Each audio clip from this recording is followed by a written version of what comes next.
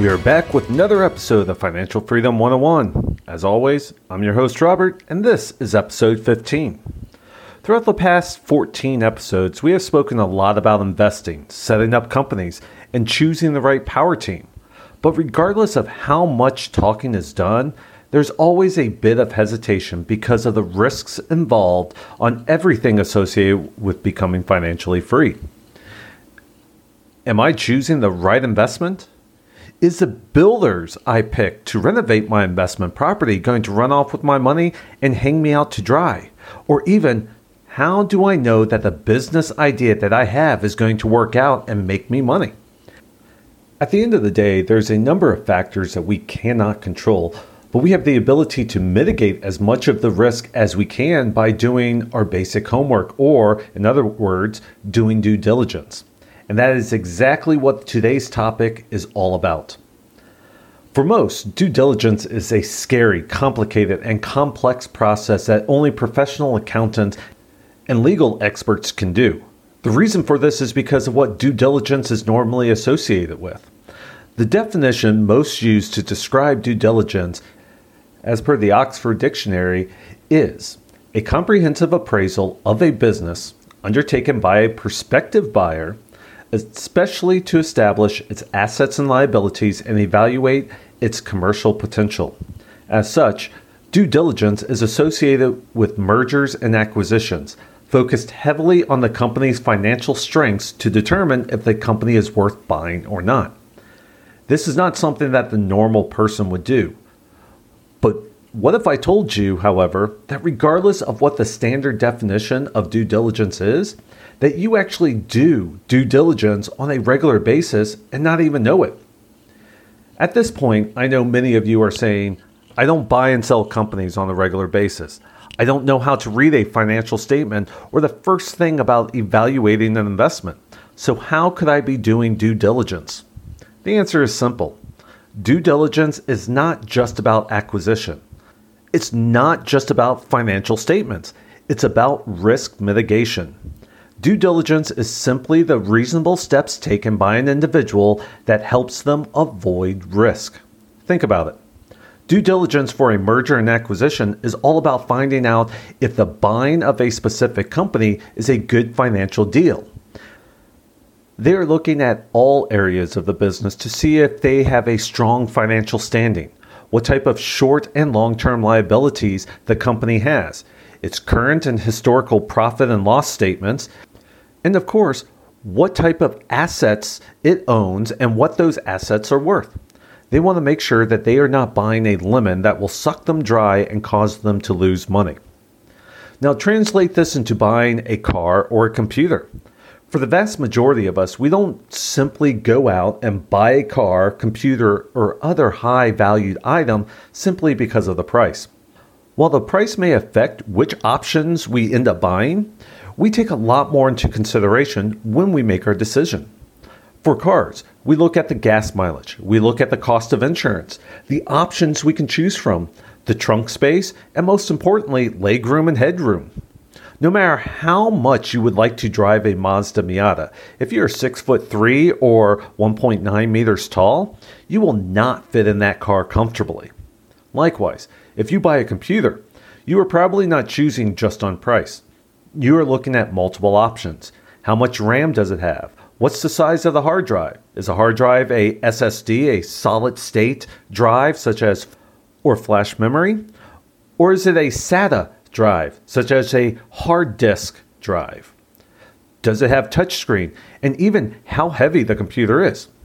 You're conducting your research on these items to ensure you are getting the item that best suits your needs, fits your budget, and won't need replacing in a short period of time. If this describes what you do when you buy one of these items, guess what? You have done your due diligence on those items. Okay, so due diligence can easily be translated into evaluating high-valued items. But what about when you're doing your due diligence on a person? There's no financial transactions that are taking place, and it's not like they have specs out there for you to evaluate against somebody else. So how do you do your due diligence on a person? Again, as with buying a computer or a car, I can guarantee everybody has either had due diligence done on them or has done it to somebody else. The only difference is it's called going to an interview. If you have ever applied for a job, guess what? The company you applied to has conducted their due diligence on you. If you have ever been employed, you did not get the job simply because of what you wrote in your CV or resume. You got the job after a lot of due diligence was done. As an HR manager, I have done my fair share of hiring, and what is written in a CV or resume is just a small fraction of what is considered before hiring a person. There are background checks, there are reference checks. We check your social media accounts like Facebook and LinkedIn, and other public profiles are looked at and reviewed. You are interviewed to confirm that what you wrote in your CV is what you really did, or to determine how you might react in a certain situation. Your professional and personal skills are evaluated to ensure you are a fit and will work well within the company environment. All of this is the company doing its own due diligence on you to make sure that you are a match for what they are looking for and that they will not be wasting their time and money on hiring you. With all of that said, it needs to be pointed out that due diligence will never mitigate 100% of the risk, but it will help to give you a good idea if the decision you are making is a good decision or not. There is a saying, or at least a variation thereof, that is most often associated with General George Patton, U.S. Army, and it goes, a 70% solution violently executed today is better than a 100% solution executed tomorrow. Although this quote is talking about military action, it is very applicable in businesses and when conducting due diligence. We would all love to make our decisions based on 100% of the information required, but that's simply unrealistic. The amount of information that is available on the internet today will simply overwhelm you and give you analysis paralysis. Additionally, good deals don't wait around for you to collect all the information.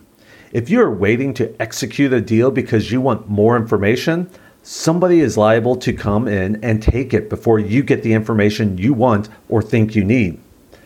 Likewise, there's always a better deal out there. But if you keep evaluating one deal against another deal, you will continue to find deals that look better than the one you are currently considering, thereby causing you to miss out. At some point in your due diligence, you will need to make assumptions. You will need to find alternative methods of getting the information you need. And most importantly, you will need to make the decision on when you have enough information to make your final decision. Now that we got all the boring stuff out of the way about what due diligence is, let's get into the fun stuff and actually talk about how to do your due diligence. Please understand that the following examples that I'll give are generalized examples of a much more in-depth process and are really being used to highlight that due diligence is not as complicated as you might think. As our main pathway to financial freedom for us at Wolfpack is based on property investing, we will look at two specific due diligence examples related to the subject. As we are all about teamwork, let's start by looking at how to do due diligence on a potential power team member, and in this case, a sourcing agent. When you are looking to add a new person or company to your power team, you need to treat it like a job interview, as that is exactly what it is. I recently spoke to a potential sourcing agent, and I think they said it best. Although this is paraphrasing, they stated, the reputation that your power team member has on the ground is a direct representation of you and your company. This couldn't be truer. We are not there. We are not the ones executing the project. And most importantly, we are not the face that is being seen by the tenant, the buyer, or the seller, but our name is actually the ones on the project. As such, you need to make sure that anybody you choose to represent you is representing you the way you want to be represented. When evaluating a potential power team member, the first thing I do is look them up online. Do they have a website? Are they registered on Companies House? the UK company registration branch of the Department of Business? Or are they registered with the property ombudsman? I would much rather deal with a registered company rather than an individual, as this ensures that there are at least some sort of regulation and compliance standards that person must adhere to. Additionally, this allows you to see how long they have been operating, if there are any charges or liens against their company, and who the owners are. This information can say a lot about a company. The next step in this process is to actually speak with them, as this is where you will really get to know what they are about and how they operate. What services are they able to offer you? How do they evaluate properties? How do they distribute their deals? And whether or not you're going to be treated as an individual or just another entry in their 500 plus name distribution list. This is also your opportunity to see how well they fit with your style of business. Remember, you are building a team that will help your business grow and eventually allow you to reach your financial freedom. You are not looking for a one and done deal. If you do not mesh with this person or business, they won't be a valued member of your power team.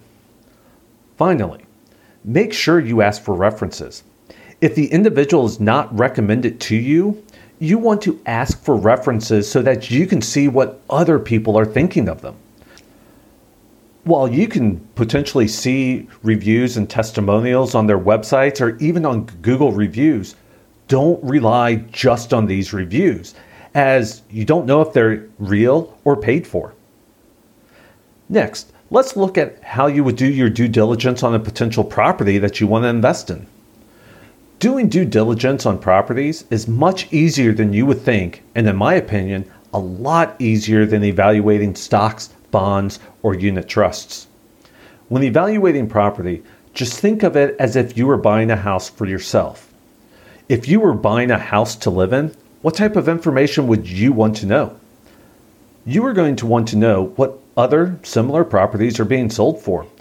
You are going to want to know what type of area the property is in, what amenities are around it, what the crime rate is, and what the schools are like. All of this will have an effect on the value and desirability of your property. Once you find this information out, then you can start looking at the investment side of things. Does the property need renovation? And if so, what would the done-up value be? You can find this out by again reviewing what similar properties in a freshly renovated shape are selling for or have been sold for. What is the rental demand in the area and how much can you expect to make in rent each month? Finally, you can look at the demographics of the area to determine if the property is surrounded by family-owned homes, private rental homes, or being listed as council and social housing, as this again will have a big effect on the initial and done-up value of the property, as well as the desirability of that property.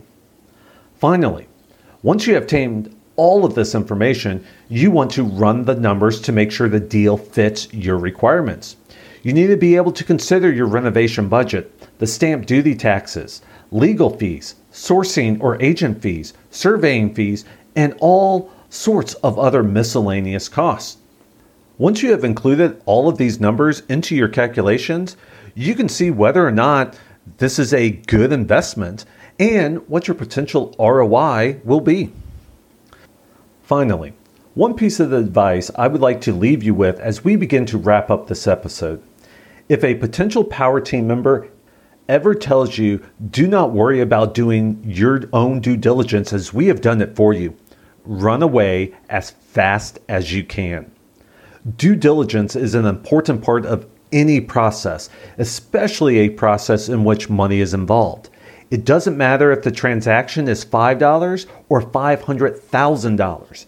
It is your money and you need to do your own due diligence. While I would expect your power team member to do due diligence on any recommendation they present you with, it is your money, not theirs, that is at risk. If they tell you not to do any due diligence as they have done it for you, there is something wrong. I had one sourcing agent tell me this, And after reviewing a few of the deals they sent me, I found out exactly why they did not want me to do my own due diligence.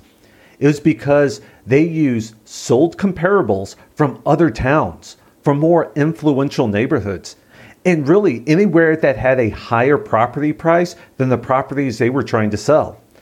They wanted to make the deals that they were presenting to me appear that the properties they were trying to sell were outstanding deals, when in fact, every single property was drastically overpriced.